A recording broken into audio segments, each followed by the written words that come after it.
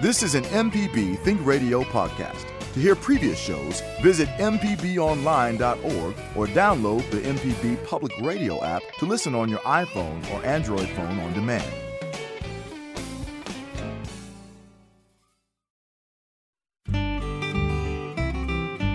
From MPB Think Radio, this is Creature Comforts. It's the show all about your animals and the animals around you. Kevin Farrell here with Dr. Troy Major, veterinarian at the Animal Medical Center in Jackson, and Libby Hartfield, retired director of the Mississippi Museum of Natural Science. The weather's warmer, and now those charming bioluminescent creatures are lighting up the night sky. No matter if you call them lightning bugs or fireflies, people are reported on seeing them around the state. So today we'll talk with friend of the show, Claire Graves, about when and where is the best place to see them. Also, we'll talk with James Cummins from Wildlife Mississippi about the Mississippi Conservation Stewardship Bill. And as always, we want to hear your encounters with nature and any pet questions that you might have. So join the conversation with a phone call. The number is 1-877-MPB-RING. It's 1-877-672-7464. You can email animals@mpbonline.org. If you miss Creature Comforts on Thursdays, it repeats Saturday mornings at 6. So good morning, Libby. Let's start with you. And I saw online somewhere, and I don't remember where, but there's somewhere a yellow cardinal had been sighted. Oh, yes. Occasionally that happens. You can imagine that if he loses some of his pigment, all that redness, that it fades down into a kind of a yellowy color. And I don't know if that one was a male or female. It's easier to imagine it happening to a female, really, because, she's a brown anyway and probably got a lot of yellow pigments. But, yeah, that's an interesting one. And I guess speaking of that, at home we've been watching Orchard Orioles and Baltimore Orioles and summer tanagers. And the females females and young males have a lot of yellow from all of those species and can be confused with other things. So I guess I would think if I saw one of the yellow cardinals, that's what I would at first think, is that it was a female of one of those species. So let me ask you, yes. Is a Baltimore Oriole primarily orange and black? Yes. Okay, so the baseball team got it right. They did get the colors right, yes. In fact, it's like when the sun shines on those things, it is just a golden orange. It's incredibly gorgeous. I can see why any team would want to be affiliated with a bird that beautiful. And they're at our house, we mostly hear them. It's amazing how well they can hide. But they're coming to our tulip poplar tree and to our mulberries. I gave a big plug last week for mulberries. And it's still fun to sit there and watch, and summer tanagers were in there. This morning we had one of the summer tanagers. It's young males, and this, I guess it would be a male that was born last year, and so they're kind of halfway between being yellow and being red, and he had an odd kind of half of a necklace of yellow and then a wash of red on everything, and then other spots of yellow, which of course kind of blend into looking orangey. So he was a real strange-looking bird, but enjoying his mulberries. Very good. Oh, I guess if I'm going to talk about what's going on, so during the day we're watching birds, and hummingbirds are falling off in numbers, so I think pretty much what I've got left is about 6 birds, and I'm hoping I'll keep those around and they'll nest. But may still be some that are just migrating through. But in the evenings, along with listening to the cricket frogs, we've been enjoying watching treetop flashers, which are a different kind of lightning bug or firefly, and big dippers that come out in the evening, early. So we've seen those 2 species, but then for the last 3 days we have had some synchronous ones. All right. So they're starting at our house, and we hear that they're about finished down in Covington, the big firefly watcher down there. So South Mississippi should be lighting up at night if people want to go out. All right, very good. As always, Dr. Major's with us, and Dr. Major, looks like we've got an early pet question on the line, so let's say good morning to Martha calling in from Mitchton. Go ahead, Martha, you're on the air. Hi, thank you very much. A few months ago, we acquired a Park Great Pyrenees and who knows what, and I had heard that they're kind of finicky and they have their own personality, of course. She was like a wandering gypsy. She never was taught or anything. I love training dogs. That's going great. But I would like to know how to get her to eat better. She's huge. She turned a year old yesterday, but her appetite to me is just lacking. Okay, great question. What are you feeding her? What type food? Well, I buy Blue Buffalo. She prefers chicken or turkey, so I do that. I buy wet food, the Blue Wilderness. Right. I've tried different things, different brands of food, Rachel Ray, this and that. She seems to prefer, and I wonder if that's not how she was first raised when they had her as a puppy. She wants food scraps. Now she likes chicken. You can put beef out there, and it's like, is this all I got? So she may eat it, she may not. You know, this probably has a lot to do with what you just said as far as how she was introduced to food as a puppy. A lot of the Pyrenees and Pyrenees mix that we see are a little bit on the thin side. I'm sure you've had her checked out by your veterinarian, and be sure that there's no parasites, obviously. Right. They are great dogs, great family dogs, and I always remember one of the sayings about the dogs that I believe they were called the doormat dog, because they would kind of look after the household, and of course they were also used for sheep and goats as far as protectors from larger predators. But keep working with her. Certainly, if you don't have on a vitamin supplement, it might be good to get a good vitamin supplement, which might help with her appetite. And keep working with her. How long have you had her now? We've had her about 3 months, something like that, going on 4 months. Now, one thing that the vet did when he checked her out and I got all her shots, and I was talking to him about her appetite, he gave her a B12 shot. Sure. She ate for like 3 days, and I'm like, yay. Now, I can sit there, and I'm wondering, okay, do I just not know this breed? Because we've had different breeds of dogs, and I love training dogs, but it's like, oh, can you please pick that up with your fingers and give it to me, please? Which makes me think she may eat mostly people food. And I'm saying, no, dear. Okay. And so I've taught her a lot of things, but she, like I said, she prefers people food. But, you know, I try the best dog foods and wet foods and all that. Right. But would it be okay to give her a B12 shot or either some B12 vitamins, I guess? Well, I would suggest a good multivitamin, plus you can go with a B12 vitamin. No need to have to give shots, but if you give shots, I would say you could give them every 10 days, 2 weeks, and not have a problem with that. But it is temporary. It sounds like she got about 3 days out of the shot that they gave.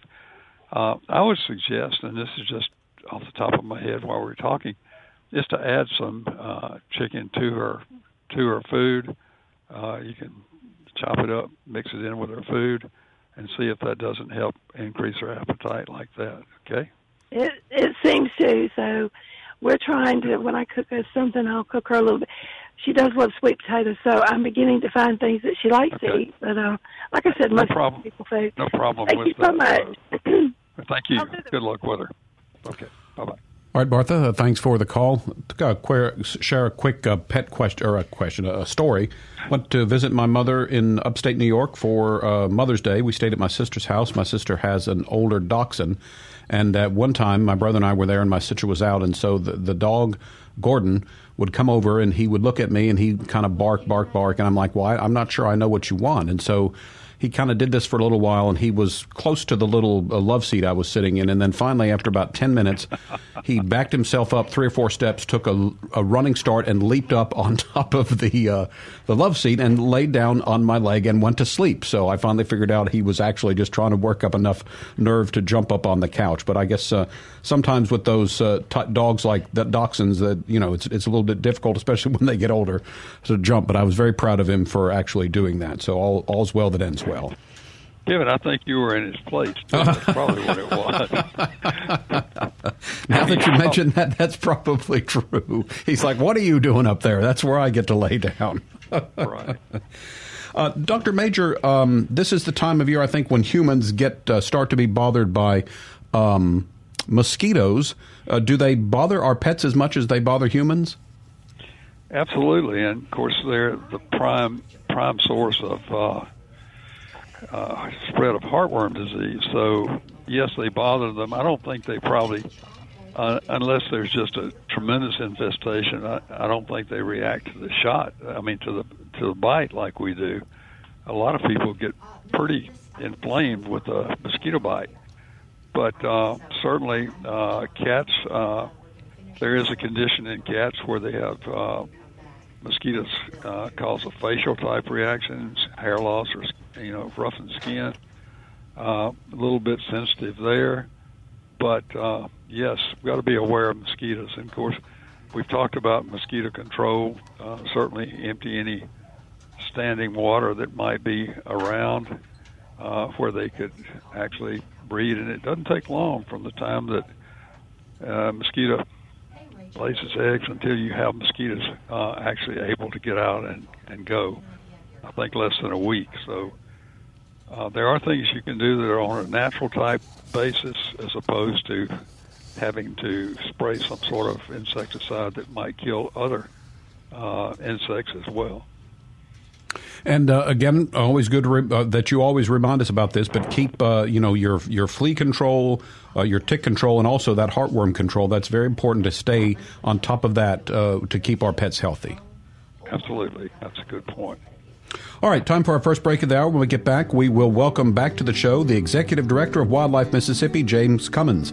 He'll talk about the latest work of Wildlife Mississippi and the Mississippi Outdoor Stewardship Trust Fund, so stay tuned. Join our conversation this morning with your phone call. The number is 1-877-MPB-RING. It's 1-877-672-7464, or email animals@mpbonline.org. Back with more after this. This podcast is a local production of Mississippi Public Broadcasting and depends on the support of listeners like you. If you can, please donate today at mpbonline.org. And thanks. This is Creature Comforts on MPB Think Radio. Kevin Farrell here with Dr. Troy Major and Libby Hartfield. You can call in today to talk with us. Our phone number is 1-877-MPB-RING. It's 1-877-672-7464. You can always send an email to the show as well to animals@mpbonline.org. Got two guests to talk to this hour. Later in the hour, we'll talk about fireflies with Claire Graves. And just in a minute, we're going to talk to James Cummins, the Executive Director of Wildlife Mississippi. Before we do that, though, Rachel from Eupora is on the line. Good morning, Rachel. Go ahead.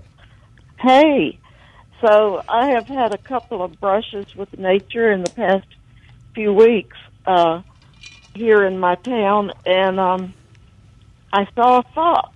I've seen it a couple of times. A beautiful red fox with a white-tipped tail. One time it was close to a chicken coop, and another time it was just crossing the street.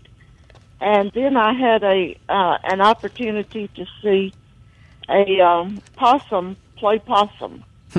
My dog jumped into the bushes at the front of my house and came up with a young possum, and it looked like it was dead. And I took the possum and put it on the ground close to my bird bath in the shade and waited and watched. And its little pink mouth was open slightly. Its little pink tail was curled up perfectly like in the shape of a seashell. And he began to excrete a very unsavory odor, and flies began to gather on these blue bottle flies. And he stayed that way for a long time. And I went back to painting my lawn chairs, and in a few minutes, he ran past me back into the bushes. That's great. That's we hear a lot about that, but that's kind of cool, Rachel, that you sort of got to see that up close and personal. Yeah, I did, and it was very fascinating. Yeah, I don't think I've ever seen one do that long enough to have flies. That's interesting. Yeah, it did the whole 9 yards. It was working for him, so he stuck with it, huh? Yeah, you left him alone. Right. Yeah.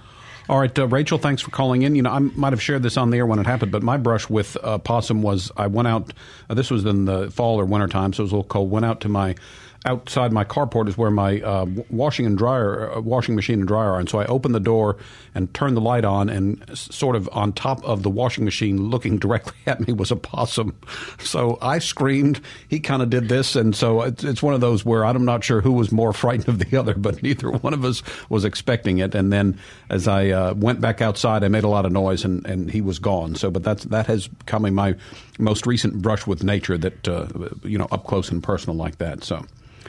We have our guest on the line, and it is the Executive Director of Wildlife Mississippi, James Cummins. Welcome back to the show, James. If you would tell us again a little bit about Wildlife Mississippi and sort of the mission of the organization. Sure. Thank you. It's such a privilege to be back on the show. I greatly appreciate the opportunity to be with y'all today. For Wildlife Mississippi, in fact, this is our 25th year of operation. We were formed in 1997. We're primarily formed, basically, there were a lot of leaders, business leaders primarily in the state, that really felt like so much of the effort in the state is more about land acquisition, more about the regulatory side of things. And it's not so much about how can we look at including private land, and how can we basically intertwine our environment in economic development and make Mississippi a better place to live, work, and raise a family. If you look at Mississippi's losing millennials faster than any other state in the United States.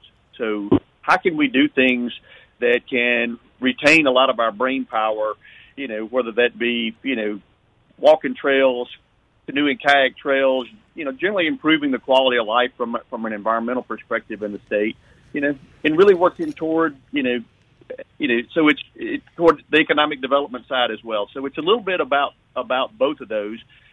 But at the end of the day, it's really about improving the quality of life in the state through our environment. All right, if you would talk some about the Mississippi Outdoor Stewardship Trust Fund. Sure. So thank you. So last year, there were a group of organizations, the Nature Conservancy, Ducks Unlimited, us, Delta Council, Delta Wildlife, and the Foundation for Wildlife, Fisheries, and Parks that kind of banded together.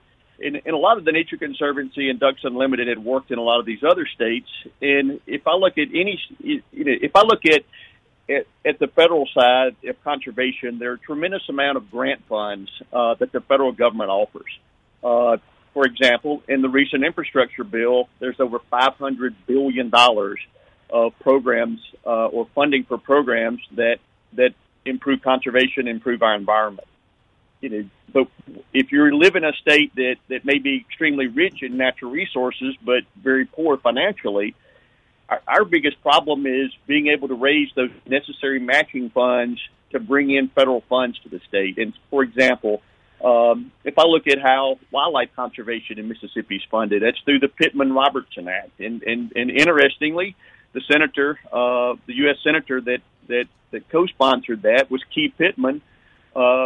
And he was born in Vicksburg, Mississippi. So Mississippi is whether that's Fannie Cook or when Aldo Leopold was here, we've had a long history of supporting good conservation and being a leader nationwide in the conservation field.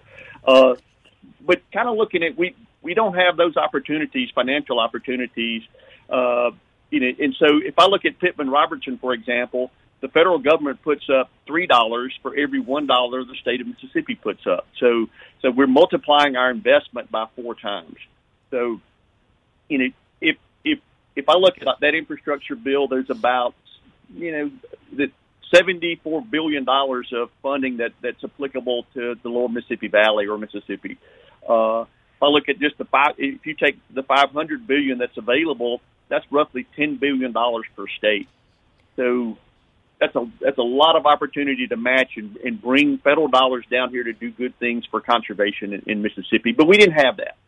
So what this program does is create a trust fund It's funded at a level of $10 million. We actually wanted a dedicated fund that went straight from, tax that we pay on hunting equipment, fishing equipment, camping equipment, things like that. Anything that would go to a sporting goods store, that tax would go to this fund, and that would be a deferred tax. So that would be automatic every year. We didn't get that. We received an appropriation, so that means every year we've got to go fight for those dollars and try to get what people that like to hunt and fish and enjoy the outdoors and bird watch in the state put in, and it's this group pays about $187 million a year in state and local taxes. So we got back $10 million. That's not a lot, but especially if you look at the opportunity to match a huge amount of federal dollars. But look, we're still appreciative. It's better than nothing. And that's one of the things that we're very concerned about is the level of funding for natural resources in the state. If I add up all the state agencies, Department of Wildlife, Fisheries, and Parks, Department of Environmental Quality, Marine Resources, Forestry Commission, and look at the general fund of the state of Mississippi, all those agencies represent 0.49% of our budget. So we don't spend a whole lot when it comes to conservation in this state from our general fund dollars. We'd certainly like to see that increased. This year, I'm greatly appreciative to the legislature. Lieutenant Governor Hoseman was a super champion. We've got all of them are very passionate about conservation. Senator Harkins, Senator Hobson, Chairman Whaley, Chairman Kincaid, Scott Bounds, Trey Lamar, and Speaker Gunn. All of them worked very, very hard to get what we got this year for $10 million in the program, and then they also added about another $40 million for parks. So all of what was added this year was double what the legislature typically puts into conservation and wildlife. But if I look and say, okay, that's nice. It's just good to know a policy nerd kind of like myself, pays attention to funding and all that kind of stuff. But if I'm a listener in Webster County, where the last caller called in, where my cabin is, if she's probably wanting to know, well, what am I going to get? What are you going to do for Webster County? What are you going to be doing to benefit Mississippians? Well, this particular program, it will help fund biking trails, hiking trails, protection of habitat for wildlife and fish, archaeological and cultural resources, help support recreation, whether that be archery, camping, running, jogging, biking, walking, anything like that. So those are the types of projects. Sky Lake would be a good example, which we were able to work with the Department of Wildlife on. And it's in the Delta. It's got a huge stand of ancient cypress on it. But that would be a good example. I mean, places that are very unique, like in Webster County, where the caller called in and called the Old Cove, has a tremendous amount of very unique wildlife and very unique plants that occur nowhere else in the state of Mississippi, and that's right there in Webster County, for example. So those are some of the types of projects that this will fund. So again, the money from the trust fund is used to leverage those federal dollars that go into projects like that, the outdoor recreational things that you were talking about. Correct. So what our intention is to take $10 million in state funds, and at the end of the day, turn that into work toward getting about $30 million in federal funds, and so we'll have about $40 million for the citizens of Mississippi for us to do projects statewide. And we certainly don't want to see projects being so concentrated in one particular area of the state. We really want to try to do a good job of doing things that impact all the regions of Mississippi. And this is great work. I mean, as someone who tries to go out and enjoy the great outdoors at state parks and that sort of thing, this is something that I think is really important and appreciate that what you are doing. If people want to know more about Wildlife Mississippi, perhaps get involved, where can they go for more information? Sure. So we have a website. It's WildlifeMiss, WILDLIFEMISS.org, and they can learn a lot there. So. All right, so James Cummins, Executive Director of Wildlife Mississippi, thanks for spending a few minutes with us on the show this morning and kind of giving us an update of where we're going. It is time for another break. When we get back, we'll talk about fireflies with Claire Graves, who will join the show as she preps for an upcoming firefly event at the Mississippi Crafts Center, so stay tuned. If you want to report fireflies in your area or have a pet question for Dr. Major or just have an experience with nature you'd like to share with us, give us a call. The number is 1-877-MPB-RING. Our phone number is 1-877-672-7464. You can email animals@mpbonline.org. Back with more after this. Hi, I'm Ryder Taff, Portfolio Manager at New Perspectives, a fee-only financial advisory and co-host of Money Talks. Each week, we take your personal finance questions and tell you about a money topic we hope you find helpful. Money Talks can be heard Tuesdays at 9 a.m. on MPB Think Radio. Podcasts can be found on our website, money.mpbonline.org, or on your smart device's podcasting platform.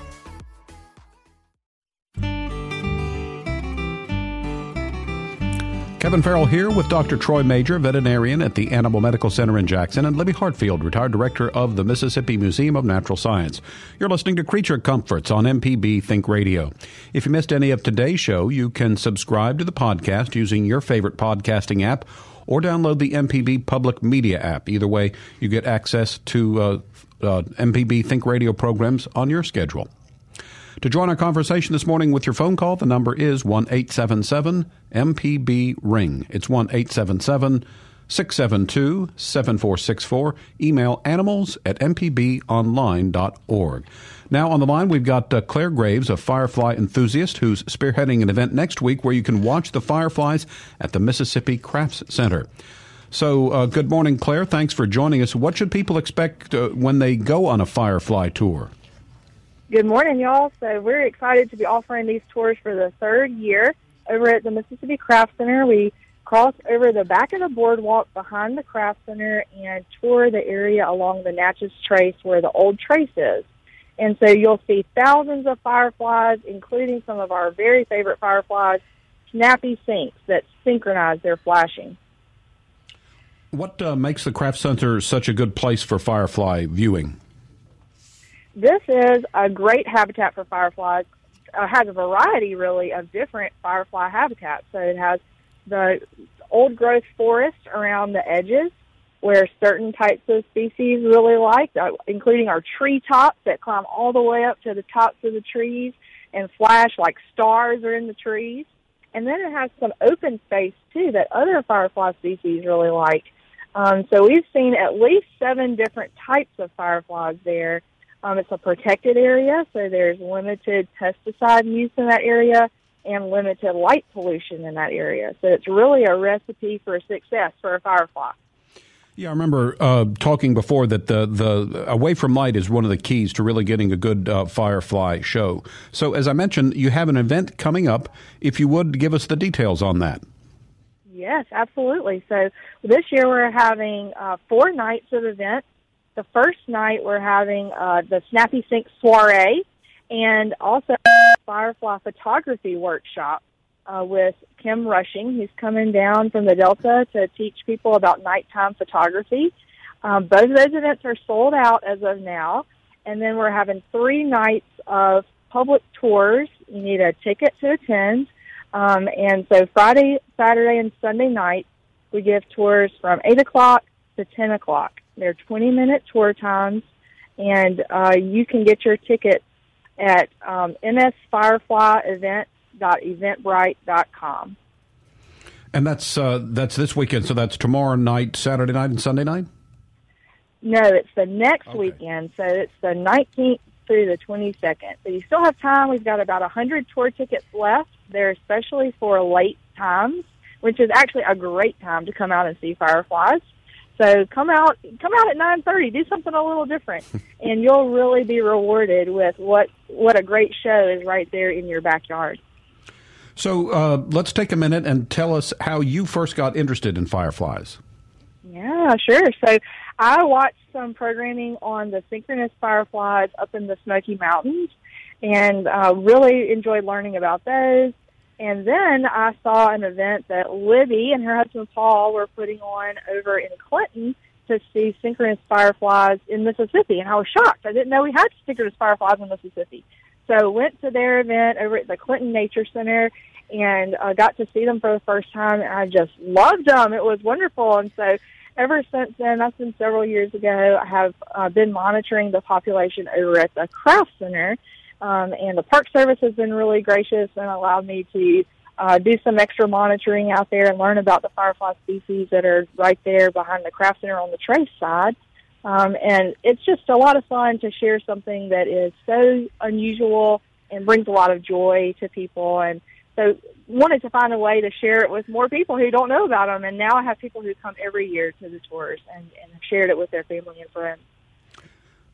You know, I might do a shout-out, Claire, to Judy Foster. She's a weaver in the Craftsman's Guild, and she's the one that first figured out that she had synchronous fireflies close to her house because she heard us in 2015 talking about them on this radio show, Kevin. And she went out that night, and sure enough, she had them. And she lives close to the Craft Center, so she went out there and called us and said they've got them over there. Wouldn't that be a great combination? And all we had to do was mention that to Claire one time, and you made it all happen. Yeah. It's been great fun. I've had lots of awesome help.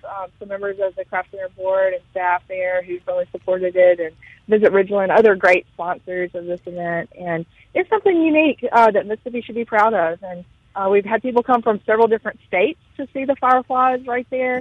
And this year we'll have about 600 people come through. So, Cliff, from previous shows when we've talked about fireflies, I think I remember that firefly and lightning bug can pretty much be used interchangeably, and it might be kind of what part of the country you're from. But what exactly is a firefly? You're exactly right, Kevin. So it's just different words for the same beetle. Fireflies are a type of beetle, and they are special in that they have the ability to glow. Really and truly, not all firefly species glow, but the ones that we have in Mississippi do. And so they have the ability to glow at multiple stages of their life cycle even. So as larvae, our fireflies glow as well. But they're really interesting in that they have a very short adult lifespan. So firefly adults are only out for about 2 to 3 weeks.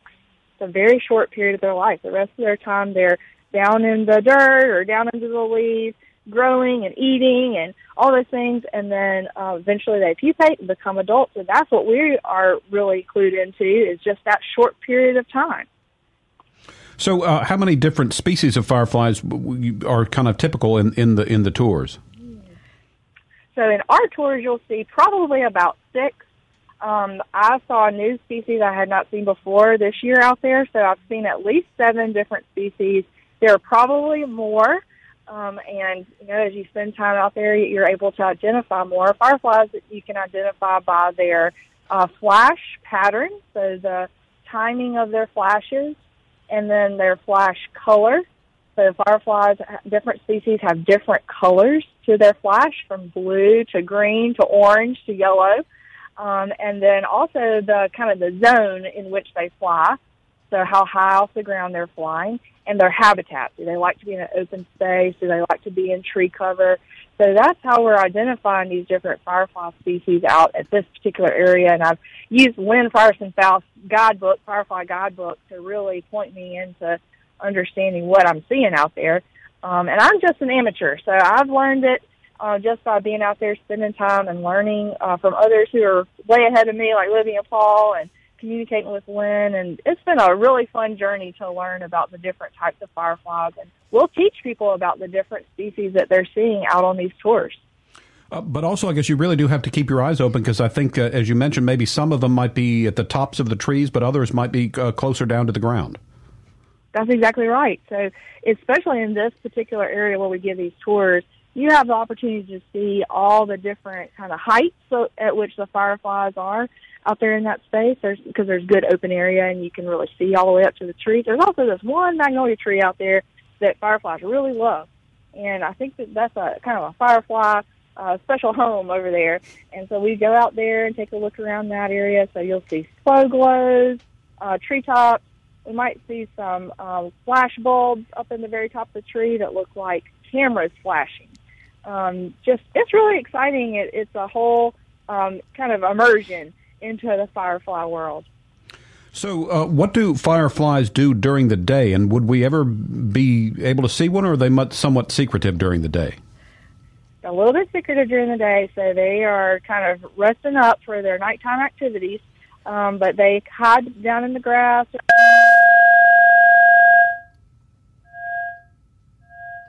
Whoop. All right, sorry, Claire. We've had a little bit of issue with the phone lines there, but Libby, what do they kind of look like if you were to be able to see them during the day? Oh, well, they're a little beetle, and they're kind of a dark gray to blackish, and different markings along the elytra, which is the outer wing of a beetle. It's the harder wing, kind of if you pick up a beetle, you don't even notice that they have wings so much because they're folded down. A lot of them will have some yellow markings on there, and then they tend to have yellow and red, different combinations of yellow and red on their face area. And they all have a similar body type. Interestingly enough, things like Paractamina are those big treetop flashers, and they have a bright light or a lantern. We call it a lantern. And if you flip a firefly over, and you'll see a little area on their lower abdomen that kind of looks, even when they're not flashing, you can tell that that's the part that would light up. It's, it kind of looks like almost like a neon light bulb, that kind of thing. And so your personal experience, again, the first time you and Paul saw them, it was just kind of piqued your curiosity and went from there? Oh, yeah. It was like we were really lucky, incredibly lucky. We went into the woods just, I think, almost peak night. They got a little better a couple of nights after that, but it was 2015, and I always tell the story. It was two young girls that were at our house with their mother, who's a biologist, and our daughter was a grad student working for her. So there were, I guess, 6 adults on the porch, screen porch, about 9 o'clock at night, a little bit later, and the two girls were playing in the woods, and they came running up and kept saying, "You've got to come see this. You've got to come see this." And we were like, "What is it?" Fireflies, and lightning bugs. I think they really use that term. And we said, we can see them from here, because we could just see the edge of the woods and kind of see some lights. And they said, "No, when you get in the woods, it's different. We thought you had hung Christmas lights." And so we went with them, and it was almost dizzying. It was like strobe lights. They were so bright and flashing all together. And, immediately we start trying to take pictures with our phones and start looking them up. And Lynn Faust had found them at Waudoxie State Park in Mississippi a few years before, but she was in the process of publishing the book, and it didn't come out for another few months.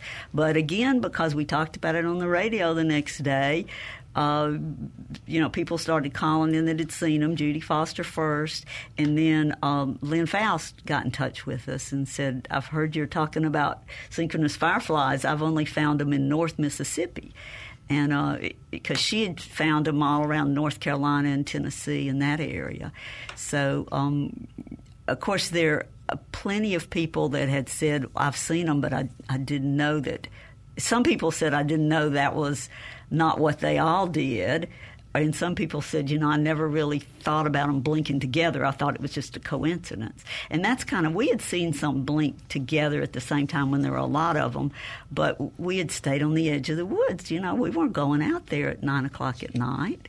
And it's just for 2 weeks, and that's kind of a mosquito-y warm time. So it happened to be on Mother's Day when we saw the first ones here. So I think Central Mississippi, Mother's Day is about the hallmark of when they start coming out. So do we get Claire back? Yeah. Yeah, we do. Okay. I'm back. Great. Okay. Yay. Claire, before we let you go, if you would, again, you've got an event coming up next Friday, Saturday, and Sunday, which is the 19th? Am I right on the day of the month? Yeah, 19th. That's right, the 19th through the 22nd. And like I say, we've still got about 100 tickets left, so this is a family-friendly event. Fireflies are not scared of noise. Bring your kids. And it's been a really fun thing to share with people. See a lot of multi-generational families come out and enjoy the Fireflies together, make a special memory together. So you can get your ticket at msfireflyevent.eventbrite.com. And the tickets for the tours are $8. And you'll just come to the Craft Center and park, and we'll have volunteers there to check you in and get you going. It's a 20-minute tour.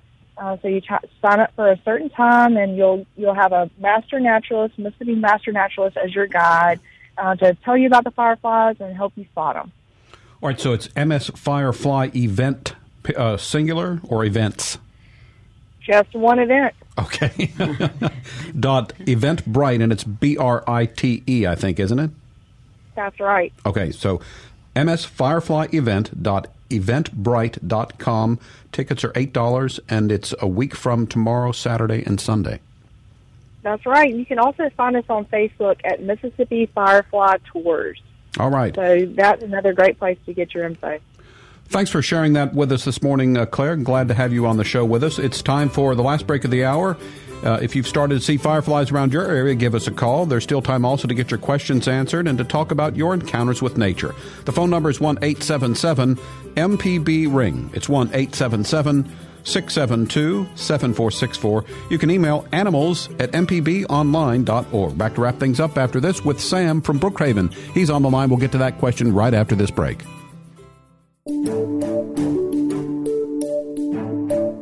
Hi, I'm Dr. Jimmy Stewart, Professor of Internal Medicine and Pediatrics at the University of Mississippi Medical Center. On the original Southern Remedy, we answer questions about all aspects of your health and share some of the latest medical information in the news. You can listen to the show on Wednesdays at 11 on MPB Think Radio, or you can subscribe to the podcast by searching for Southern Remedy on your preferred podcasting app. We're back on Creature Comforts. Kevin Farrell here with Dr. Troy Major and Libby Hartfield. If you want to join the conversation, still time to work in a quick phone call at 1-877-MPB-RING. The phone number is 1-877-672-7464. And you can always email animals@mpbonline.org. As promised, Sam's been holding on the line from Brookhaven. And Sam, you're on the air with us now, so go ahead. Yes, good morning. I'd like to quickly relate to you a story told me by a work colleague with a 3-question follow-up. And the gist of the story is this: he was walking across the work campus to a building, and he noticed at the base of the building, one of the walls, there was a tiny baby bird still alive, too young to fly, at the base of the wall. And he looked up, and he saw a crevice with an overhang underneath the overhang, where the nest itself likely existed, and from which the bird likely fell. So he said, "Look, the baby bird's fallen out of the nest." So he goes inside the building and beckons a work colleague out to take a look, and thinking perhaps they can figure out a way to return the baby bird to the nest. And she gives him 2 pieces of information. She says, first of all, the baby bird did not fall out of the nest. It was thrown out of the nest. It's thrown out of the nest? And she said, yes. And she said, you see that black feathered bird there? Well, that bird didn't build the nest. What they do as a species is they go around looking for existing nests, and they find a nest, and they kick out, run out the adult occupant of the nest, and they kick out the baby birds. So he was really incredulous and found that pretty difficult to believe. So the question I have is, are there species of birds which actually are kind of marauding in that way? And do they exist in Mississippi, and what are they called? Yes, to all those questions, yes. Brown-headed cowbirds, I had 2 right by my porch this morning, right by where the prothonotary warbler eggs just hatched. And luckily, we've got it's a small enough nesting box, and it's a swinging nesting box because it's hanging by a rope, and the hole is very tiny to get in them. It's hard to say about bird life. It's hard not to label them as the bad guys, of course, but it's the way they're made. They don't have any idea how to do life any other way. Brown-headed cowbirds parasitize the nests of warblers. And if the populations are in balance, the idea is that everything's going to work out okay. But it's hard not to, I didn't do anything to the brown-headed cowbirds. I'm not sure I could have anyway there. But the only thing I would change maybe in that story is I think they're sneaky about it, in that the adult birds are not usually aware of what they're doing. Like they'll wait till the adult birds are gone from the nest, is the way I've always read it and been told it, and then they will lay their egg amongst those babies and throw out an egg. And their egg's a little bit bigger, but usually it's even color coordinated with whatever they're preying on. Maybe they have prey species. And there are different kinds of predatory birds that do things differently in other parts of the world. And I'm only familiar with the brown-headed cowbirds because that's what we have in Mississippi. But then when the baby cowbird hatches, the cowbird baby will throw out usually another baby. If there needs to be room in the nest, so it kind of goes on and on. So maybe just a family of bullies. I guess so, but then again, it's like this is the way they live. We don't, you don't blame the snake for eating the mouse, I guess, or most of us don't. I used to have some young volunteers at the museum that sometimes did, but it's the way they live. I think our responsibility as humans, but yes, I would have tried to put the baby bird probably back in that nest if I could have. But, I've not been interfering in those kinds of things in my yard, and I think basically it's our job to observe. But you want to create a habitat that is welcoming to those native species. And brown-headed cowbirds are one of the things that are native here.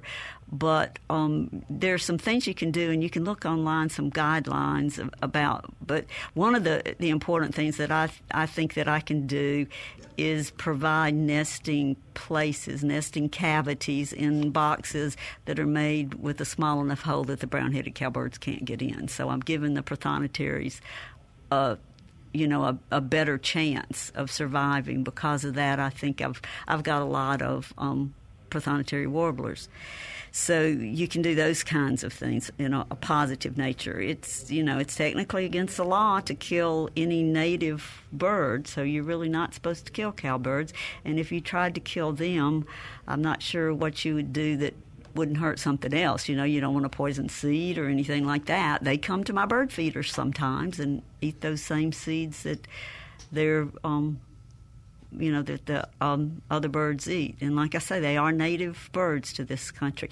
Cuckoos, many species of cuckoo do the same thing or a similar kind of thing if you read about cuckoos. But our yellow-billed cuckoo is not parasitizing nests. So some people blame them for things that the brown-headed cowbird is doing, I guess. But it's a crazy world out there for birds and people. All right, Sam, appreciate the call. And there was an old advertisement on for a video or something. It's like, that's why they call them animals, Yeah, and we're one too, right? That's going to wrap us up for today. Creature Comforts is a production of Mississippi Public Broadcasting Think Radio. Funding provided in part by listeners like you. To hear today's show or a previous show, you can visit creaturecomforts.mpbonline.org. Our show is produced by Jabba Chapman, and our call screener today was Liz Gill. So for Dr. Troy Major, Libby Hartfield, and our guests James Cummins and Claire Graves, I'm Kevin Farrell. Stay tuned because up next it's AutoCorrect. And we'll be back next Thursday at 9 for Creature Comforts, heard only on MPB Think Radio.